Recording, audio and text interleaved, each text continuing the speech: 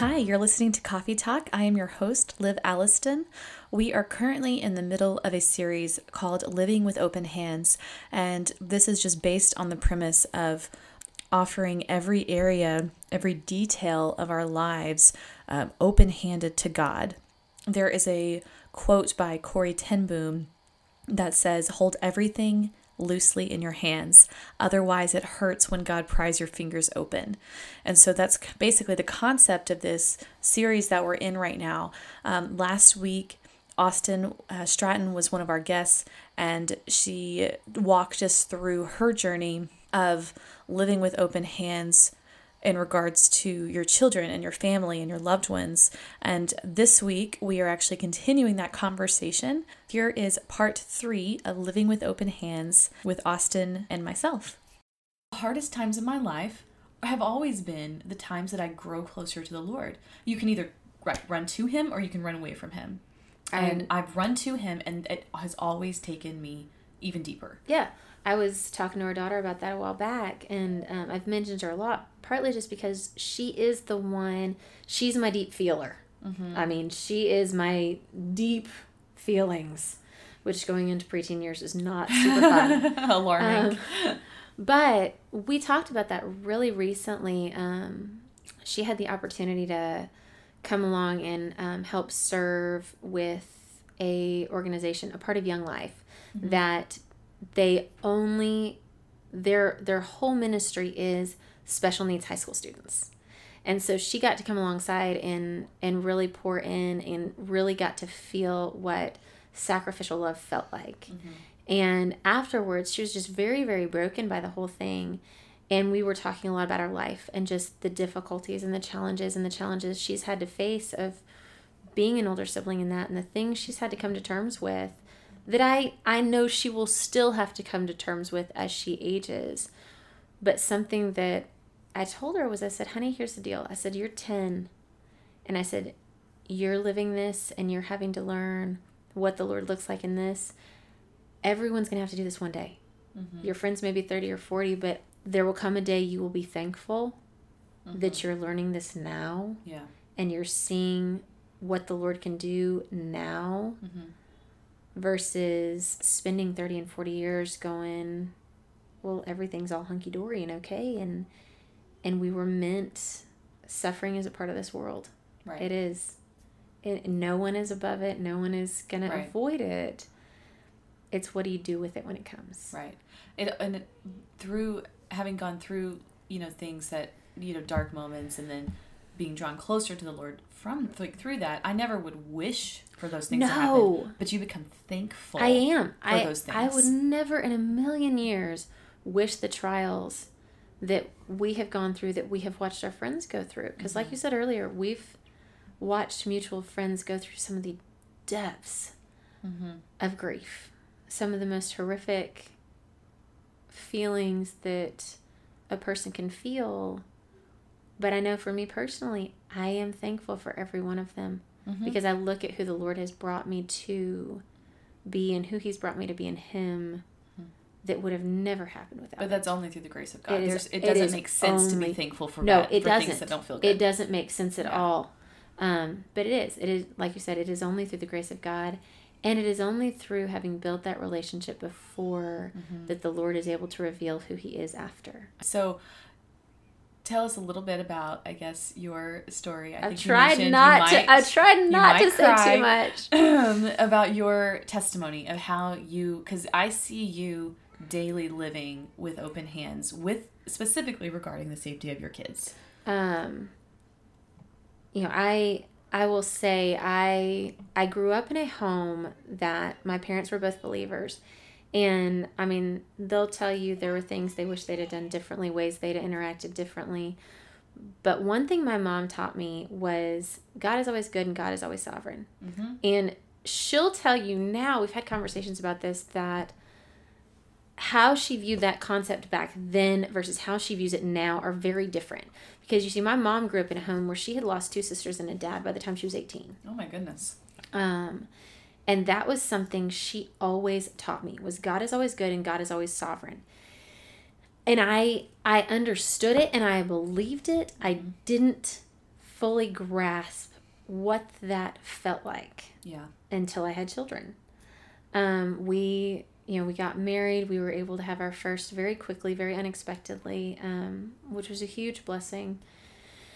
And when we had our second, we were super excited. We had our daughter first, and then we had our son Maddox. And we had been living with my in-laws, trying to save money for a house. And that did not go the way that we planned. It was a longer stay, but it was still good. My in-laws still liked me afterwards by the grace of God. That's always a plus. We survived. And we moved out, and this is kind of where the beginning of my journey with this really, where it really got set in stone was, I mentioned earlier, our son drowned. He walked into my in-laws pool. He was 15 months old, and he drowned. He was dead when my mother-in-law pulled him out of the water. By the grace of God, her nursing instincts kicked in. She did at least get him breathing by the time the paramedics arrived. But without going into too many details, statistically, children that are in the type of drowning he was in, less than 5% survive. Of children that are in the type of drowning he was in, 0.0015% of those children survive without brain damage. And he came out without either one. Mm-hmm. Our oldest watched him go in the water. She watched him drown. So for every day after coming home, all day, every day, she played it out. To her, policemen were bad, firemen were bad, hospitals were bad because they hurt her brother. The night of his drowning, I can't tell you, I still cannot tell you, I wish I could. If someone gave me this scripture or I stumbled upon it, but there's a scripture in Ephesians. It's Ephesians 3:20, and I actually have a word from it tattooed on my wrist. And it says, "Now to him who is able to do above and beyond all we can think or imagine through the power at work within us, to him be all glory and honor and praise in the church and in Christ forever. Amen." In that moment, reading that and reading to him who is able. We always kind of skim past that. We skim past that part. And it is to him who is able, not to him who does. Yes. It is, he is able. And for me in that moment, watching my son intubated, hearing, well, you'll get to take him home in 7 to 10 days and deal with the brain damage. Hearing and reading, to him who is able, be all glory and honor and praise. Meaning, I am not just going to praise him if he does. I'm going to praise him because he's able. Right. That began the change for me. And that night was hard enough, and it rocked our family because we had to deal with a lot of pain, all of us. And what was worse was I came home to this 3-year-old little girl who every single part of her life, everything we did was my brother went in the water and he drowned. And that was how she was living every day of her life. And we were praying over her and praying with her and praying for her and seeking the Lord and seeking counsel. And it wasn't fixing it. And eventually, and it was part of our story, was after much prayer and much consideration, we decided to do play therapy with her. I was, as a mom, going, how can I not help her get through this? Is my faith not big enough? God, why are you not breaking this in her? Why her? No child should have to do that. Yeah. She's who told us what happened. And I remember sitting in my car, beating my steering wheel, just crying, screaming, going, it's just not fair. In that moment, it just did not feel very fair. Little did I know what he had planned for us next. But in that moment, it did not feel fair. And we took her, and it was the best decision we could have made for her. That was really what began it for me. And then what was so sweet about that was when Maddox drowned, we started having to go, okay, who are the neurologists we'd want to see? Who are the therapists we'd want to see? Who would deal with a child with brain damage and helping him regain some of those skills, whatever they may be, whatever was lost? And unbeknownst to us, we had decided to try for our third child. We got pregnant.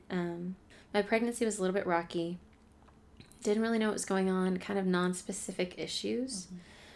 And then we had Briley, and we had Briley, she was born at 31 weeks, 5 days. And about a week after she was born, I remember sitting in the hospital, and something in my gut told me something was off. And I'd felt that way since she was born. It was a preemie. I was new to the preemie life. All the NICU mamas out there know what I'm talking about. It rocks your world, because you're supposed to be able to take your baby home, and all of a sudden you can't. Yeah. And I remember it was a Wednesday night, and Mark could kill me for praying this prayer, but I did. I said, Lord, if there's something else going on, just let us know. Just let us have the whole picture. Give us the whole picture. And I wake up the next morning, go to the hospital. I'm in there with her off and on all day. I would go home. I would put the other two down for a nap. And then I would come back up, and my mom and mother-in-law tag teamed taking care of the littles while I was at the hospital with Briley. And the next morning I wake up, and they're like, hey, because she was born at 31 weeks, 5 days, and not 32 weeks, we've got to do these standard routine tests. We have to do for all babies born prior to 32 weeks. It's hospital policy. But no big deal. Just something we've got to do. All right, fine, whatever. Come back, doctors walk in and said, I'm so sorry. And come to find out, she had a stroke in utero. I, fairly medically savvy for a layperson, did not even know that was possible. We started dealing with, what was this going to look like? Brains are one of those mysteries of God that no matter how much we know about them, I don't think we will ever fully know what they are capable of and what they do. And when you have a child or anyone with brain damage, the conversation typically goes, this is what we think might work, but we don't know. It has always got that we don't know caveat on it. And what was so beautiful about that was, though, when we got these test results back and we're trying to figure out what to do, I asked the doctors, I was like, hey, we've already got all the people for this. The thing I say to people is, no human could have prepared me for a child with brain damage, but God did. Yeah. I walked out of the hospital with one that was perfectly fine, only to walk into the hospital with one that had a hole in her head, that before she ever came into my home, a piece of her brain had died. And yet the Lord had already started paving the way for us in that. I mean, that to me still blows my mind. Yeah. And we started navigating that, and it was very hard. Mark and I had a lot of really tense moments, because as men are wired to fix things. When a man, when a husband, when a father has to go, you can't give me the tools to fix this. What do? And it was very hard for both of us, because he was willing to do whatever he needed to do, but there was nothing we could do. All we could do was begin the process of equipping her to be whoever God had for her to be. And we didn't know what that looked like. And if you met her now, she's spunky and fantastic and mean as a pit viper. She does have moderate cerebral palsy. She can walk and talk. There are some social deficits and physical limitations that she struggles with. She's struggled with pain most of her life. And, but in the grand scheme of things, she has done beautifully well, far exceeded expectations for her. But I remember, back to the Living with Open Hands, about a year after she was born, I was never, I have to say, and some people might be skeptical of this statement, I was never angry with God about all of that. I never was. Like, I never hit that point, and this is for me personally, I never hit the point of going, I'm mad at you because this happened. But I did hit a point that I felt like somebody had taken a paintbrush and painted black paint over the picture of my life and my family. And I remember I would go to church every single week, and we were all still in class together at the time. And I was mad that I was there. Not at God, just mad that I was there. And I spent a year going, do I really believe what I say I believe? Do I really believe God is good? And do I really believe God is sovereign? Do I really believe that? Do I really believe what I'm preaching to my children every single day? do I believe that? And it was a major reckoning of faith for me. And I challenge anybody that is going through a season like that, don't shy away from it. Push into it. Mm-hmm. Because I had to go so back to, this is what I know even about the history of Jesus and God and the Bible. And I mean, I had to go even that deep of going, okay, here's what I know factually before I could go into what I know with my heart. Right. But in that moment, I had a very sweet watershed moment where when I was feeling like God had painted it, that someone, not God, that someone had painted a black paintbrush over my life. And God said, that was never my picture of your life. And I mean, you want to talk about a sucker punch between the eyeballs of realizing I am basing my grief on my perspective, not God's. Mm-hmm. And it forever changed the way I viewed my family and my children. It started with a lot of things before that, and it started with Maddox. But with Briley, in that moment where I had to face, am I going to surrender to the Lord all in who He is, who He has designed me to be, or am I going to surrender to me? Mm. And I think that for me was really the beginning of living with open hands, because when we nearly lost Maddox, and statistically we should have very easily lost Briley, because of the survival rate of in utero strokes, I had to learn that my children were never mine to begin with. Mm-hmm. They had been the Lord's always. I was entrusted them for a season. For however long that season was, I didn't get to decide that. So fast forward a couple of years later, we were done having children. We'd bought me a new truck. It was great. It fit all of our people. It was fantastic. We'd gotten in this kind of calm. Briley was doing really well. She was walking. She was starting to learn to talk. After having a conversation with a friend one day of, oh yeah, I think we're done. We're content. The Lord will have to literally dump a child in my lap if He wants me to have another one. Enter. And enter, surprise! I find out I'm 8 weeks pregnant with our fourth, which I don't take for granted the blessing that we were able to have 4 biological children. I want to say that. After having watched so many friends and family battle infertility, that's something that Mark and I recognize we were truly blessed. Right. That was not a struggle we had to navigate. Mm-hmm. But we got surprised with our fourth. Super excited. Doctor's like, hey, we're going to stay on top of this. We're going to do everything we can to prevent a premature birth, because it's very common to have additional premature births if you already had one. Okay. Once your body's gone through that, it's very common. So he's like, we're going to do everything we can. In the midst of this, my one sister gets engaged to my brother-in-law, whom I love and adore. He and we'd been friends before they started dating, so it was super fun. They dated for a long time. We'd much awaited, much anticipated. His sister was expecting a baby, so we're going to have multiple pregnant bridesmaids. And I mean, just this whole picture and thing. And it was going to be so good and so sweet. And we come up to the week before the wedding, and I suspect that my water has broken. End up in labor that week. She's 31 weeks when I go into labor. And able to get the labor stopped, sent me home. Was going to be on bed rest. Get home, put the kids to bed, and realize the labor is back. And my sister is getting married in 7 days. My only sister. And I'm her maid of honor. We have been thick as thieves. Polar opposites, but I mean, I've waited my entire life for this. Yeah. And we'd planned the wedding thinking, oh, well, I'll go past the point I went to with Briley. It'll be fine. And I go to the hospital. Mark had gone to San Antonio that night for business meetings. He and his brother drove to San Antonio for meetings and turned around and drove back. Bottom line was she was dying in utero. And I remember hearing her heartbeat downstairs. By the time we made it to the OR, which was less than 2 minutes, we were losing her quickly, very quickly. Mark was there. They crash C-sectioned me. We delivered her.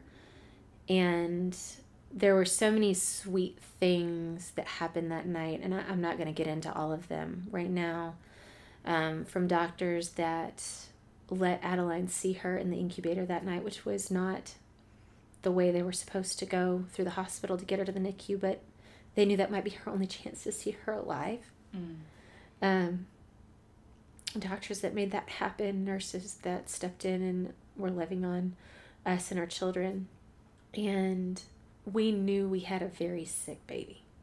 And she was basically what they would call term as flaccid. So the only organ that was functioning independently on her body was her heart. She was so sick, they could not have her on a ventilator. They had her on a machine called an oscillator. It is a step up. It's what they put their brain dead adult patients on. It's what you put a child on that their brain is not functioning enough to even allow their lungs to expand. So they have to put microbursts of air in just to keep the blood oxygenated. Her brain was showing really no activity. Every organ was failing. One of the hardest things I've ever had to do.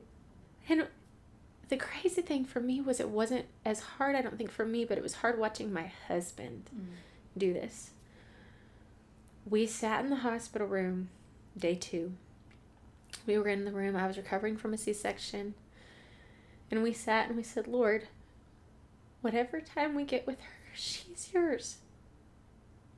Knowing, unless something changed drastically, we had maybe a few days left and that was it.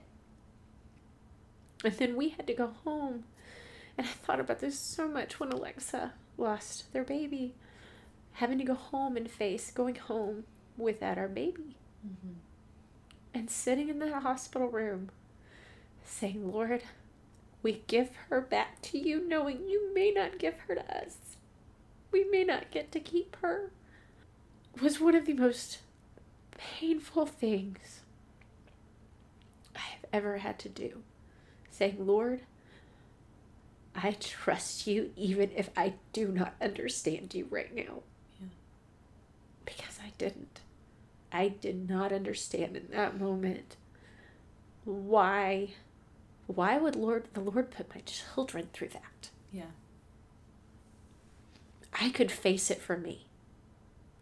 I could face that for me as an adult. I was at a point in my faith that I knew God was going to restore me, no matter how broken I was. But having to face the thought of going home and telling my 7-year-old daughter, I'm not bringing your baby home, it wrecked me. And I mean, I will say we were one of the fortunate ones. We were. Now, we live in a world that would not consider us fortunate having 2 disabled children. But we were one of the fortunate ones. Yeah. And the day after Mark and I did that, I talked to the head of the NICU who I'd known with Briley. He was the one that had delivered the news to us about Briley. And I asked him point blank, I said, I need to know, have you ever sent a baby home that was this sick? Because on top of having massive, massive brain bleeds and a body that was no longer functioning, she also had bacterial meningitis. Wow. And that for a preemie is very, very life-threatening and very few survive it. And I said, have you ever sent a baby home this sick? I said, I just need to know. And he said, no. And over 30 years of doing this, I've never sent one home that was this sick. And I said, okay. And Mark and I were going to tell the kids that day. And I asked one of the NICU nurses, I said, hey, how do you know? How do you know when you tell them? Because I was really struggling through, I don't want to tell the children before it's time. I don't want to lay that burden on them before it's time. They knew their sister was sick. They knew she was too early. They understood that. They did not understand the depths of things. Right. And this sweet, sweet nurse, who I'll forever be grateful for, said, you're going to have to tell them, but today is not the day. And I said, okay. I went back to my room, and I sat in my room, and I cried, and I prayed, and I cried, and I prayed, and went back again to what Mark and I had done the day before and said, okay, Lord, I'm going to love her for whatever time I have her. I'm going to share and enjoy and love her for whatever that looks like. And while I'm sitting there in the bed, the most annoying song on the face of the planet popped into my head. I'm sitting there, and any of you who have grown up in the church or had children in the church have probably heard the song, "My God is so big and so strong and so mighty, there's nothing my God cannot do." Mm-hmm. And we teach that in children's Sunday school, and I sat there, and that is all that was in my brain, and I'm going, really? This is not the right time. And the Lord spoke as audibly as he has ever spoken to me and said, do you really believe that? If you're going to teach your children that, do you really believe there is nothing my God cannot do? And I woke up after taking a nap. I walked back in her hospital room. And as I walked back in, this sweet baby who had not moved for 3 days, the nurse yelled down the hallway, she's moving. And I thought they're moving her out of the unit because she's dying. And I said, what do you mean she's moving? And she said, she's moving. And with tears streaming down my face, I walk back there and I see her little feet starting to move. Oh. And, like I said, we were one of the fortunate ones in that moment that the Lord did allow us to take our daughter home. One thing that we had to face, though, before we got to that point, that day that Mark and I were dealing with all of this together, I had found out that day that she was positive for bacterial meningitis, and I knew that was probably the nail in the coffin for her, literally. And Mark didn't fully understand what that meant, and I asked him, I said, are you prepared for me to explain this to you? And I did. And he looked at me and he said, if she comes home and cannot do anything the rest of her life, I'm okay with that. And watching someone that God designed to want to fix things surrender to the Lord and say, if this is nothing I can ever fix for her, but we get to share in her life, I'm okay with that. The Lord moved mountains in that moment. Because when we did bring her home, she couldn't do anything. She didn't cry. She didn't laugh. She didn't smile. She couldn't eat on her own. She couldn't do anything. I didn't know what she needed. I didn't know if she would ever know if I left her. If she would ever know what it was like to feel pain. You don't ever want that for your child. You don't ever think about, I want them to be bumped and scraped and bruised. But when you're looking at a child going, I don't know if she's ever going to be able to feel the good and the bad that God gives us on this earth. I just felt helpless. After all we'd been through and we got to bring her home, and then I'm looking at her. I remember looking at her on the floor, laying there. She couldn't look at me. We knew at the time she couldn't see me. We knew she could hear me, but there was no response. And learning to love again. Going, Lord, I don't know how to do this. She's yours. You're going to have to show me. You're going to have to equip me. You're going to have to prepare me for this because I can't do this. I don't know how to do this. And when you get to that point, and it is only in God's grace that you get to that point. I could have never gotten there on my own. Mm-hmm. When you get to that point is when I believe you truly get to see the grace of God. Because I go and I pick up that baby who is, again, exceeding expectations, but she's still totally dependent upon me. I mean, she is as dependent upon me as though she were an infant. And Mark and I have even talked about that, our friends who've had kids at the same time, they've grown past us. Yeah. Clark was born. They were supposed to be 2 months apart. They were supposed to be. And they were like, what's her birthday? She's April 29th. He's April 13th. Yeah. I mean, there was a group of us that were all pregnant at the same time. We've got a picture. It's hanging on my wall in my house of all of us. Bumps. Everybody is still pregnant but me. And I'm standing there in the middle of all of you. And y'all are all praying over me. And it is still such a sweet moment for me. Because y'all loved us through that. And I will say with loving people with open hands, that is something that is hugely valuable in that is when you've developed your relationship with the Lord, but you've also surrounded yourself with a community of like-minded believers. Yes. I think it is where calling to bear each other's burdens comes into play. Yep. Because when we are bearing each other's burdens, it is when we are free as individuals, I believe, to learn how to love with open hands, to learn how to surrender, because the Lord has given those people to come alongside of us. They can't feel for us, they can't suffer for us, but they can bear with us. Mm-hmm. And I think, I do believe that is one of the things that has given us the ability to learn, given me the ability to learn how to love with open hands. Mm-hmm. Because it's just, it's those sweet reminders, it's the text messages, it's the songs, it's the prayers, it's the, when I don't have words to pray in that moment, when I am so broken that I can't even come up with the words to say, with what to pray, with what to ask for from the Lord, there are people that are asking it on my behalf. Yes. And that is an invaluable component, I think, that surrounding yourself with like-minded believers, it doesn't mean it's a perfect community. It's not. It's never going to be. But when you do that and those storms do come, I think it makes it a lot easier to be able to open your hands up and go, okay, Lord, you were already preparing us. Yeah. Well, it's like Moses, when the Israelites were fighting, and when he was standing up on the mountain, he had Hur, is that his name? Yes. And Aaron holding up his arms, and whenever his arms were held up, yes, the Israelites would be winning, and when he would lower his arms, is when the enemy would start to defeat them.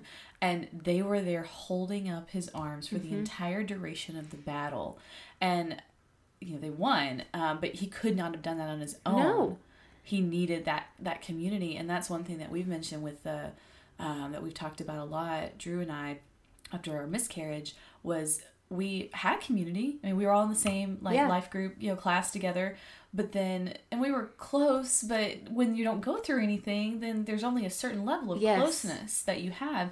And so when we lost the baby, I mean, everyone just surrounded us. And I mean, people came and prayed with us before I went to the hospital. And just amazed. Our relationships were completely deepened with one another. And that fuels your faith in God as well. It does, because I think you see, Lord, you were preparing us. Yeah. You had bolstered us before this. Right. Before we ever got here. Mm-hmm. We didn't know what we were going to need in that moment, and yet you did. Yeah. And it goes back to just trusting He is good and trusting that He is sovereign. And the only way to do that is to press into Him. Yes. To seek Him continually and consistently. Even when you don't feel it. Yes. Because there are plenty of days that I open up my Bible and I'm like, yep, I'm not here today. Yeah. I'm not feeling it today. Yeah. But that consistency and that I'm going to still work through this is when that relationship with the Lord deepens. Yeah. Because again, it's that whole, our feelings are for a purpose, but they are often misleading. And if we live our life based on that, is when we will walk away from the truth and from the Lord and from His word. Because as hokey as it may sound, it's where Scripture talks about the truth sets us free. Yeah. And you have to know that truth before you get there. Yeah. Yeah. And I think that when He gives you, as you press into Him, as you seek Him, He's the one that sustains, He gives us the faith to believe in Him. Yes. He's the one that sustains our faith. And so as you continue to press into Him and be faithful in that, He is faithful He's faithful regardless of if we are faithful. Yes. But in this, as we continue to press in, He is faithful to strengthen our faith, to deepen our trust in Him. He gives us what we need to equip us for those moments of and I will tell this story. I'm a little hesitant to tell it, just because it's partly my story, it's partly not. But the day that Maddox drowned, he was with my mother-in-law that day. And like I said, she's the one that pulled him out of the water. And we got to the hospital that day, and it was where that you're talking about when you are surrendering to the Lord ahead of time. And then the Lord provides what you need in that moment. Right. I remember standing in the hallway of the hospital that night, and my mother-in-law was devastated. And I know she went through a lot of grieving, and we went through a lot of grieving together of how it happened and why it happened. And it was a pure accident. It wasn't anything she could have done or changed. But I remember she was standing in the hallway with me, just kept saying, "I'm sorry, I'm sorry, I'm sorry." And all I could think to say was, "You saved my baby." Mm-hmm. If you had not been there, if it had been anyone else in our family, he would not be here right now. Yeah. It was because of you being there with him that he's here. Yeah. That we even have the chance to be having this conversation. It is because of you that he is here. And I believed that. I still believe it. With every fiber of my being, I thank God every single day that she is the one that was there with him. But a nurse stopped me right after that happened. She'd apparently been watching this whole exchange, and she stopped me and she looked at me and she goes, "How could you do that?"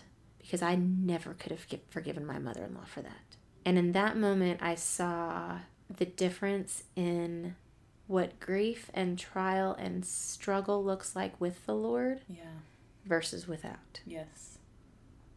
Because to me, that was as natural a feeling as I've ever felt of, thank God you were the one that was there. Mm-hmm. And yet a world sees you broke it. Yeah. And it's a fear-based response. It is. It's a fear-based response, and it is one that is not based in truth. Yeah. Because truth doesn't mean we always are going to understand, but the truth of God is always good and always for our good. Yes. Whether we understand it or not. Mm-hmm. So that concludes part 3 with Austin on living with open hands with regards to your children and their safety and welfare. And coincidentally, as soon as Austin and I finished recording this segment of the podcast, I had some family in town because it was my youngest son Luke's first birthday, and I called my husband and he didn't pick up the phone, which is not abnormal because, he's surrounded with his family, and I was supposed to meet them all for dinner, and I had just a weird feeling in the pit of my stomach that something just wasn't right. And so I kept calling his phone, and then I started calling his family member's phone. And I received a call back, and I couldn't understand what he was saying. And it's because he was weeping. And apparently, while Austin and I were finishing up this episode, my youngest son had choked on a blueberry, and just a freak accident. My mother-in-law was feeding him, and she noticed that he was not breathing. And so she got everyone's attention, and thankfully my brother-in-law is a doctor, and, he just started, hung him upside down and just started beating on his back to get this blueberry dislodged, and nothing was working. And Luke turned blue and went limp and started to pass out. And, my brother-in-law said, call 911 because he's not going to make it.